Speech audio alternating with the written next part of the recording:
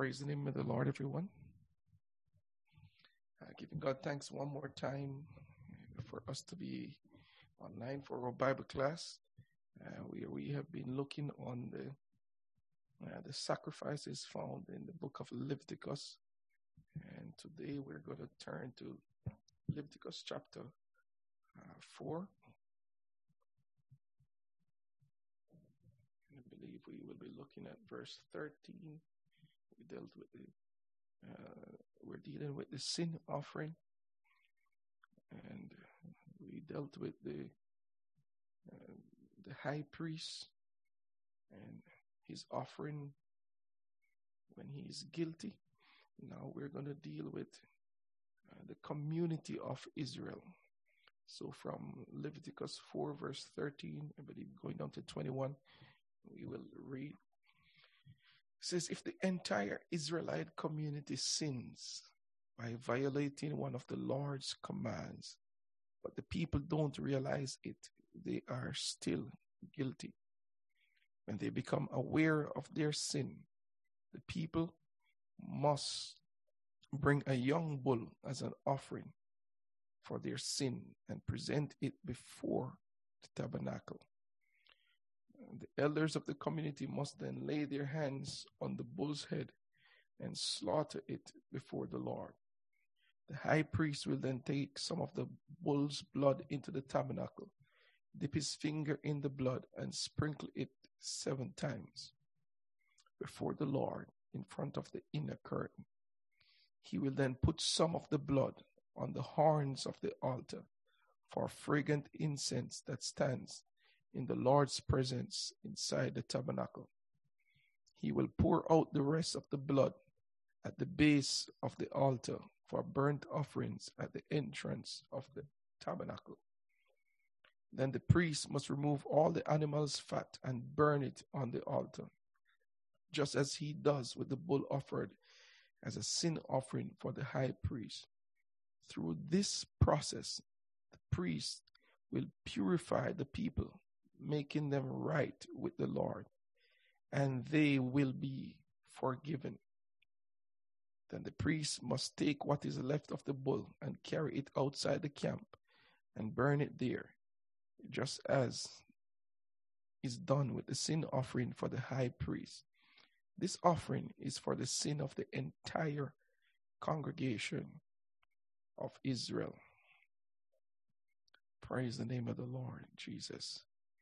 And so the last time, I believe 2 weeks ago, we had opened up with Leviticus chapter 4, dealing with the sin offering as it pertains to the high priest. Tonight we are going to be looking on the nation as a whole, the entire community of Israel, or nation of Israel. And one of the things that we learn from this is that sin affects us in several different ways. God looks on us as it relates to sin, as individuals, as groups. And here he's speaking specifically now to the nation of Israel. And so let's understand that this sin, the Bible said in verse 13, the entire Israelite community sins by violating one of the Lord's command. But the people don't realize it. They are still guilty. Hello. And so one of the first things we realize is that ignorance, the Lord is not winking at it here. He says if they sin, even though they don't realize it, they are still guilty.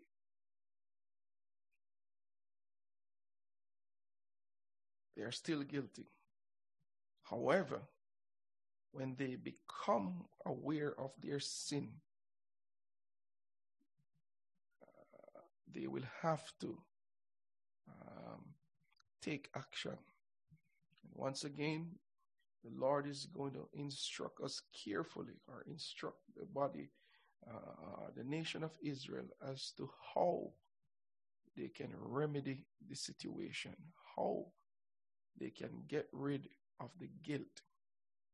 And this is very important for us.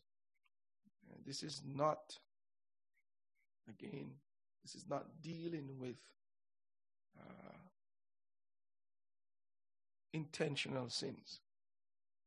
This is something that was done, and the individual or the nation of Israel, they're unaware of it. However, as time progressed, they become aware of their sin. And one of the things that we learn from this is that sin can destroy us as a people, destroys us as an individual, and it can destroy us as a people. And so the Lord says now, when they become aware of their sin, this is the step that I need Israel to do, or the steps that they need to take.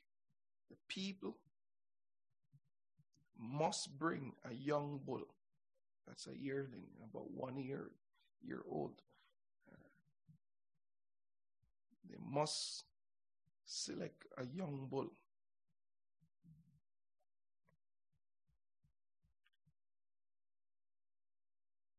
As an offering for their sin, and present it before the tabernacle.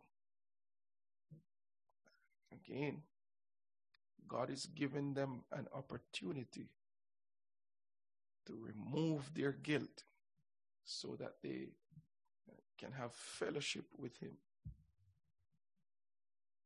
And if they are going to have fellowship, or if they are going to be restored, if the guilt is to be removed, they have to follow these instructions carefully. So, a young bull as an offering for their sin, and present it before the tabernacle. Now, it says something here now. The elders of the community, and these are not necessarily leaders of the tribes, but these are careful study, background study in Judaism would tell us that these elders are men of wisdom. They are an example to the community. And they study the scriptures, they study the commands, they study what was handed down to them. And so these elders of the community must then lay their hands on the bull's head. And we see a similar thing taking place in the first sacrifice of the burnt offering. And this is considered the laying on of hands. It's signifying that this animal is going to bear the guilt for the nation of Israel. It's a transfer. And it's not just simply laying hands, but it carries with it a meaning of leaning, pressing up on this animal. And then this bull is going to be slaughtered before the Lord.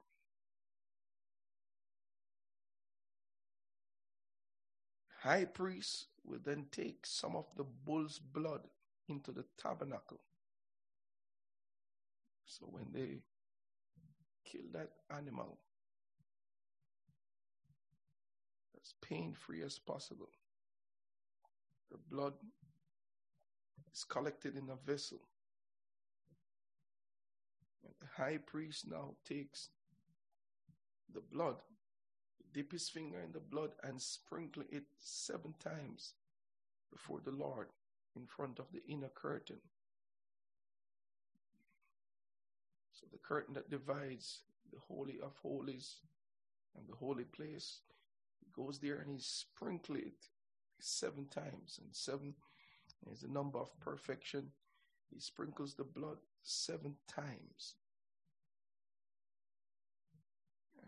It is significant also to note that this blood is used in the holy place, and not the Holy of Holies now, but the holy place. We learn about when the blood is used in the Holy of Holies. But for any man to gain access to the presence of the Lord, or to stand in the presence of the Lord, he has to come with blood. And so the blood is sprinkled 7 times before the Lord in front of the inner curtain.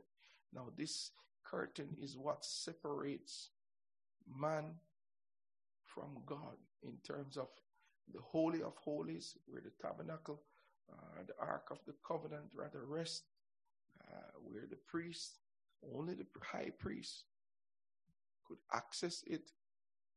He sprinkles the blood right in front of that curtain. Dip his finger in it, sprinkle it 7 times before the Lord.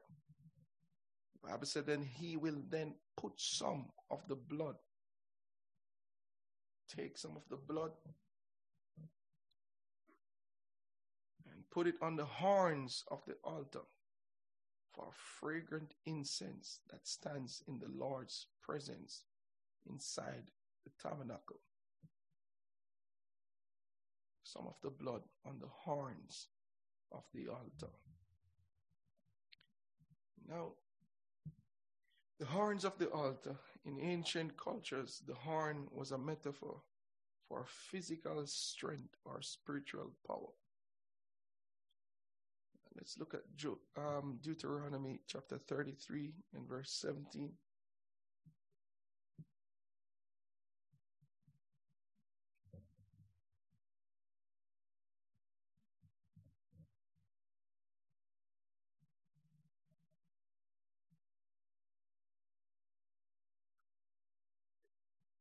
This is talking now. It says, his glory is like the firstling of his bullock, and his horns are like the horns of a unicorn.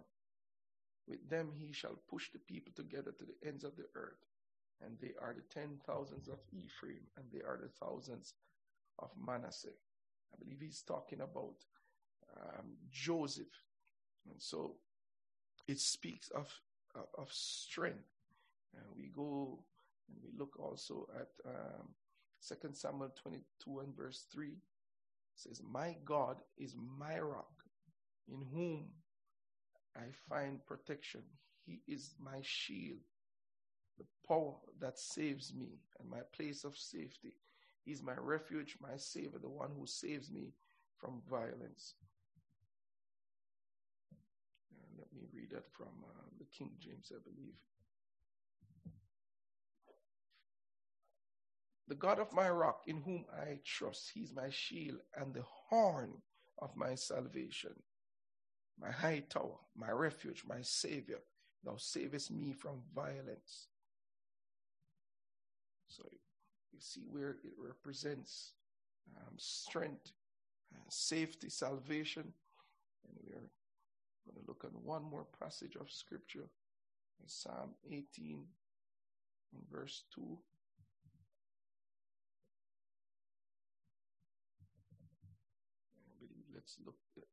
Let's use the King James. He said, the Lord is my rock and my fortress and my deliverer, my God, my strength, in whom I will trust, my buckler and the horn, the strength of my salvation and my high tower. So we get an understanding of what the horn represents. The Hebrew word for salvation is Yesha, meaning deliverance, rescue, safety, welfare, victory, or prosperity. And the root of Yesha is the verb Yasha, meaning to save, to deliver, and to give victory. Not only is God or Jehovah called our horn of salvation in the Old Testament, but this is also applied to Jesus in the New Testament. When we look at Luke chapter 1 and verse 68,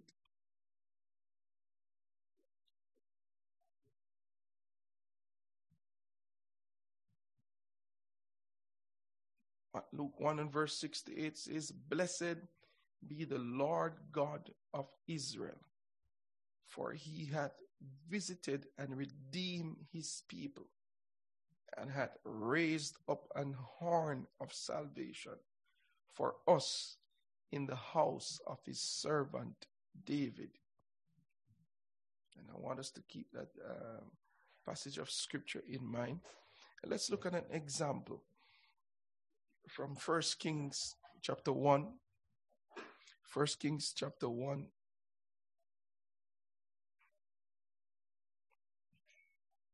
1 Kings chapter 1, and we can look from verse 49 to about 53. And so here we have, Solomon has now occupied the throne of David. That's David's son. And it reads us, "And all the guests that were with Adonijah were afraid and rose up and went every man his way. And Adonijah feared because of Solomon and arose and went and caught hold on the horns of the altar. And it was told Solomon, saying, Behold, Adonijah feared King Solomon, for lo, he hath caught hold on the horns of the altar, saying, Let King Solomon swear unto me today that he will not slay his servant with the sword. And Solomon said, If he will show himself a worthy man, there shall not an hair of him fall to the earth. But if wickedness shall be found in him, he shall die. So King Solomon sent, and they brought him down from the altar. And he came and bowed himself to King Solomon. And Solomon said unto him, Go to thine own house. So here we have an example. Adonijah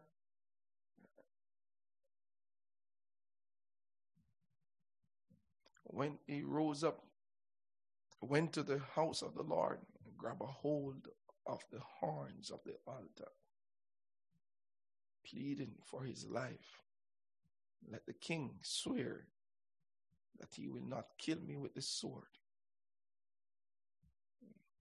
And Solomon said, if he shows himself worthy, he won't die. Not a hair of him will fall to the earth.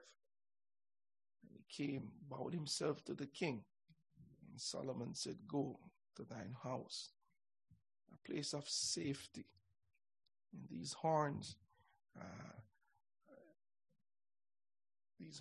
represent Christ, Jesus, was become our salvation. He's our salvation. And so what we see here, the high priest takes some of the blood. After sprinkling it before the curtain, and he puts some of the blood on the horns of the altar. And the intercession for mankind is made with blood. And we know Jesus is our high priest, and he makes intercession for us. Why is the blood needed? And now we understand that the altar represents, it's a place of incense, which represents the prayers that leave from earth to mankind, to God, rather, from mankind to God. And so it was typical of prayer, and especially of the intercession of Christ Jesus. And the blood on that horn show that the force and the power of all prevailing intercession lies in the blood. It's in the blood. And the impact of guilt on a person's mind. As soon as we are aware of sin in our lives, and guilt sets in. Guilt sets in. And for us to operate with confidence, to serve God with confidence, we must get rid of guilt in any form. And so, the nation is guilty, even though they are unaware of their sins. But as soon as they are aware, they have to deal with it. Because the individual now is in a defiled state. The relationship with the Lord is now compromised. Guilt is setting in on their conscience. And so, this is important even as it relates to us as believers, because one of the things that affects us as soon as we're aware of a breakdown in our relationship with the Lord, of guilt setting in, one of the first things it does is begins to cripple our confidence in the Lord. And what does that mean? Our prayer life becomes choked. And so that prevailing prayer, that supplication before the Lord is removed or is compromised. One will not have the confidence to appear before the Lord. And so the high priest sprinkles the blood upon the horn of the altar. What does that teaches us is that when guilt sets in, we are to appear before the Lord. Remember the blood that was shed, the sacrifice of Jesus, and lay hold upon that sacrifice. Lay hold upon the horns of the altar, upon what Christ Jesus has done for us. Because if that guilt is not removed, then we will grow cold.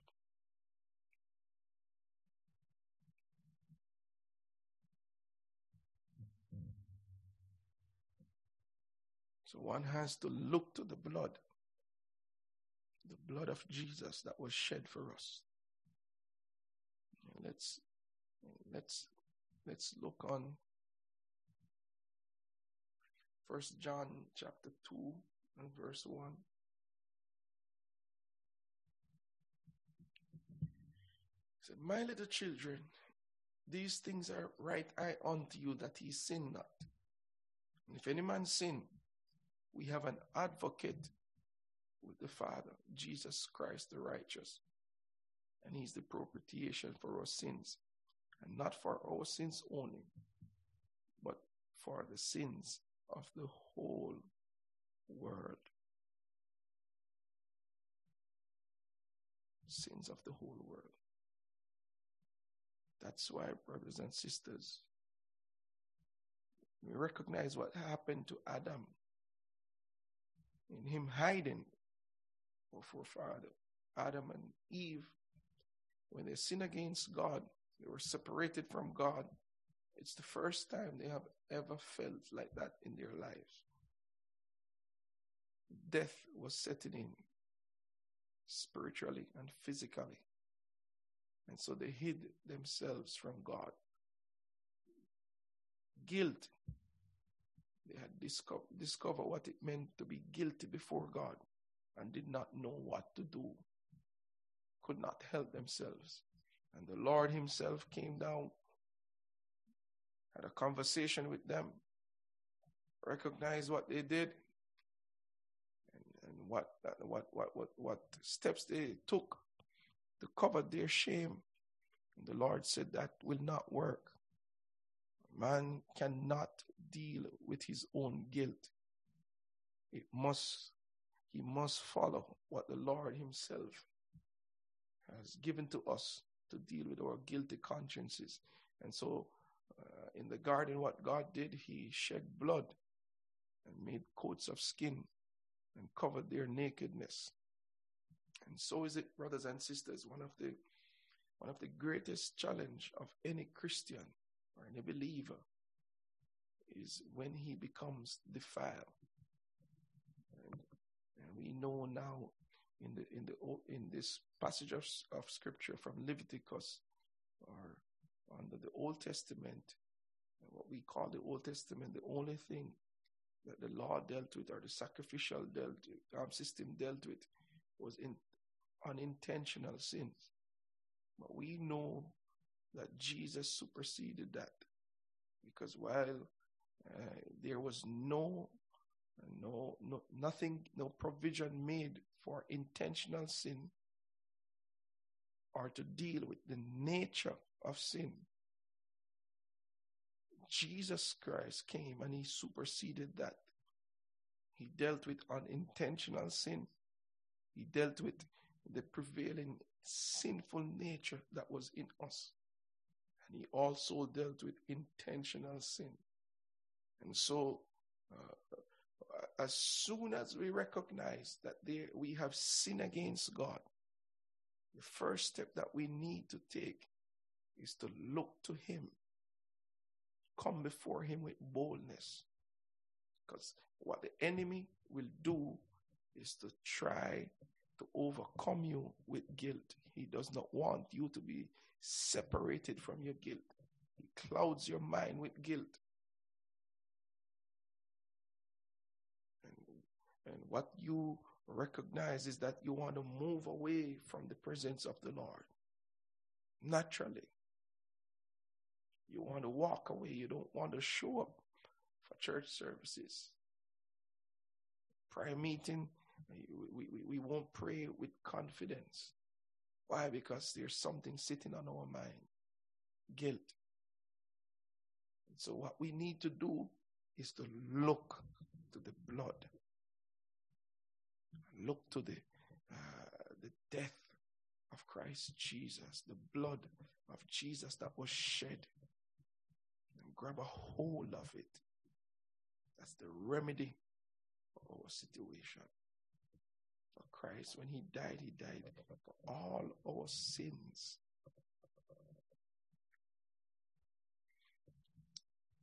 The Bible said he will pour out the rest of the blood at the base of the altar for burnt offerings at the entrance of the tabernacle.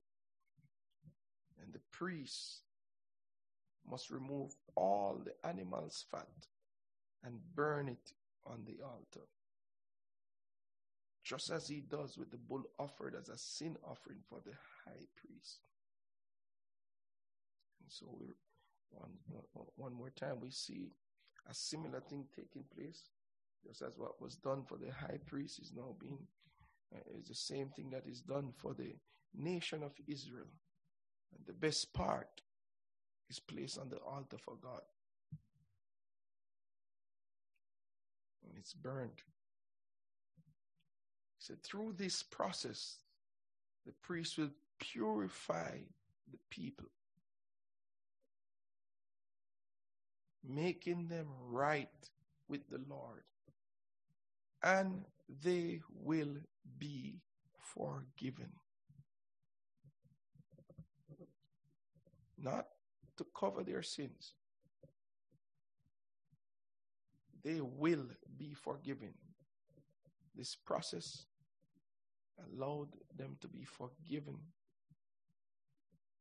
of whatever sin they may have committed, whatever law they had transgressed, they would be forgiven. But there's something else for us to understand, brothers and sisters, is that even though they are forgiven for that particular act, the nature of sin was not dealt with. Not until Jesus Christ came was the nature of sin. Man being born in sin, shaped in iniquity, have no answer to it until Jesus came.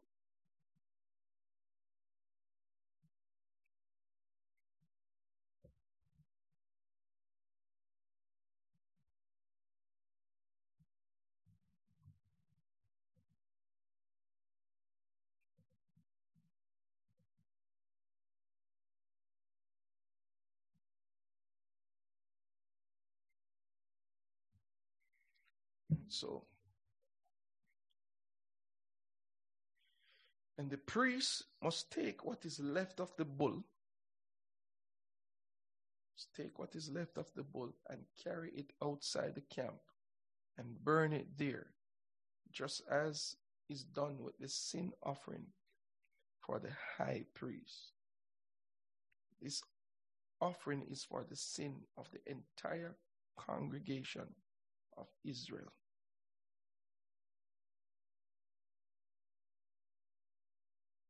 Everything that is left over from the sacrificial animal,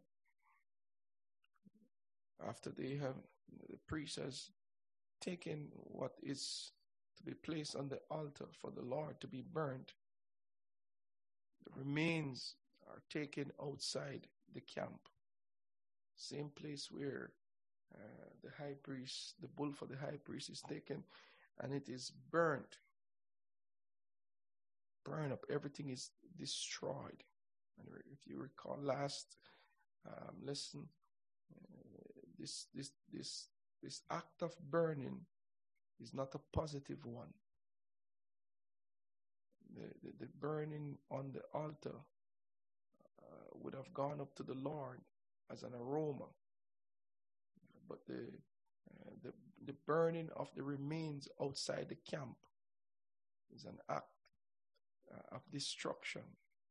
Everything else was destroyed outside the camp. This animal, this bull, is a sin offering. That's the judgment that takes place on this animal, or the remain of the animal, and is carried outside the camp. Because within the camp of Israel, we're dealing with the subject of sin here, and where sin will defile the community. What was used here as the offering of sin, the remains, had to be destroyed. And it was destroyed outside the camp.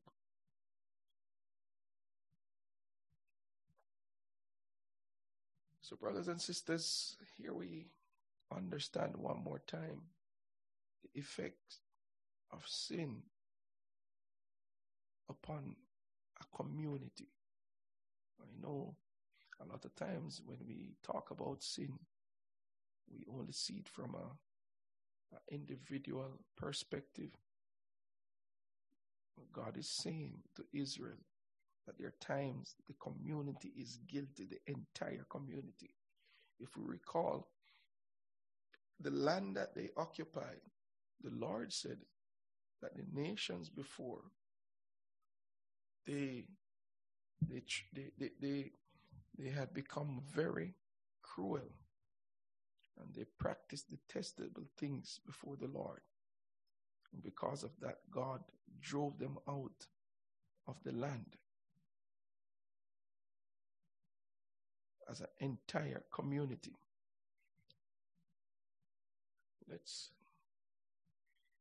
We looked on last week what took place with the nation of Israel as coming through with such a tremendous victory that the Lord won for them over Jericho.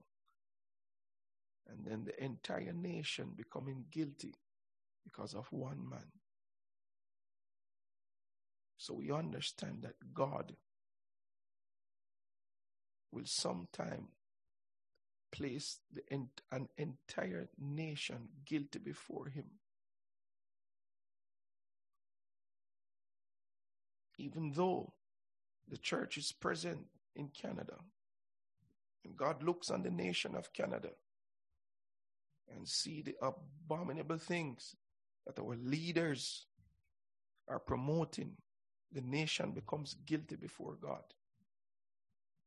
And this is not about our salvation, which is individual. Our salvation is an individual thing. When God looks down, he can say, this nation is guilty. The sin of the nation has risen before me. And God can mete out his judgment on the nation at any time.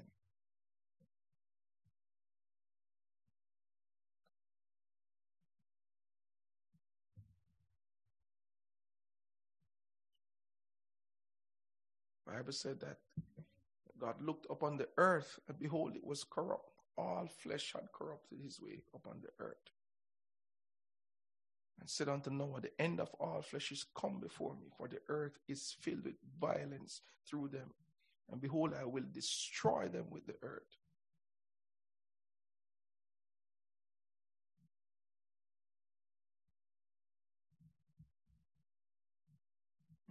He said, if my people, which are called by my name, shall humble themselves and pray and seek my face and turn from their wicked ways, then will I hear from heaven, will forgive their sin, and will heal their land.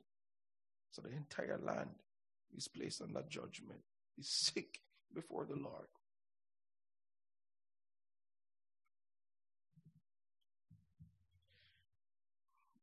Proverbs 11:11 says, by the blessing of the upright, the city is exalted, but it is overthrown by the mouth of the wicked. Righteousness exalteth a nation, but sin is a reproach to any people.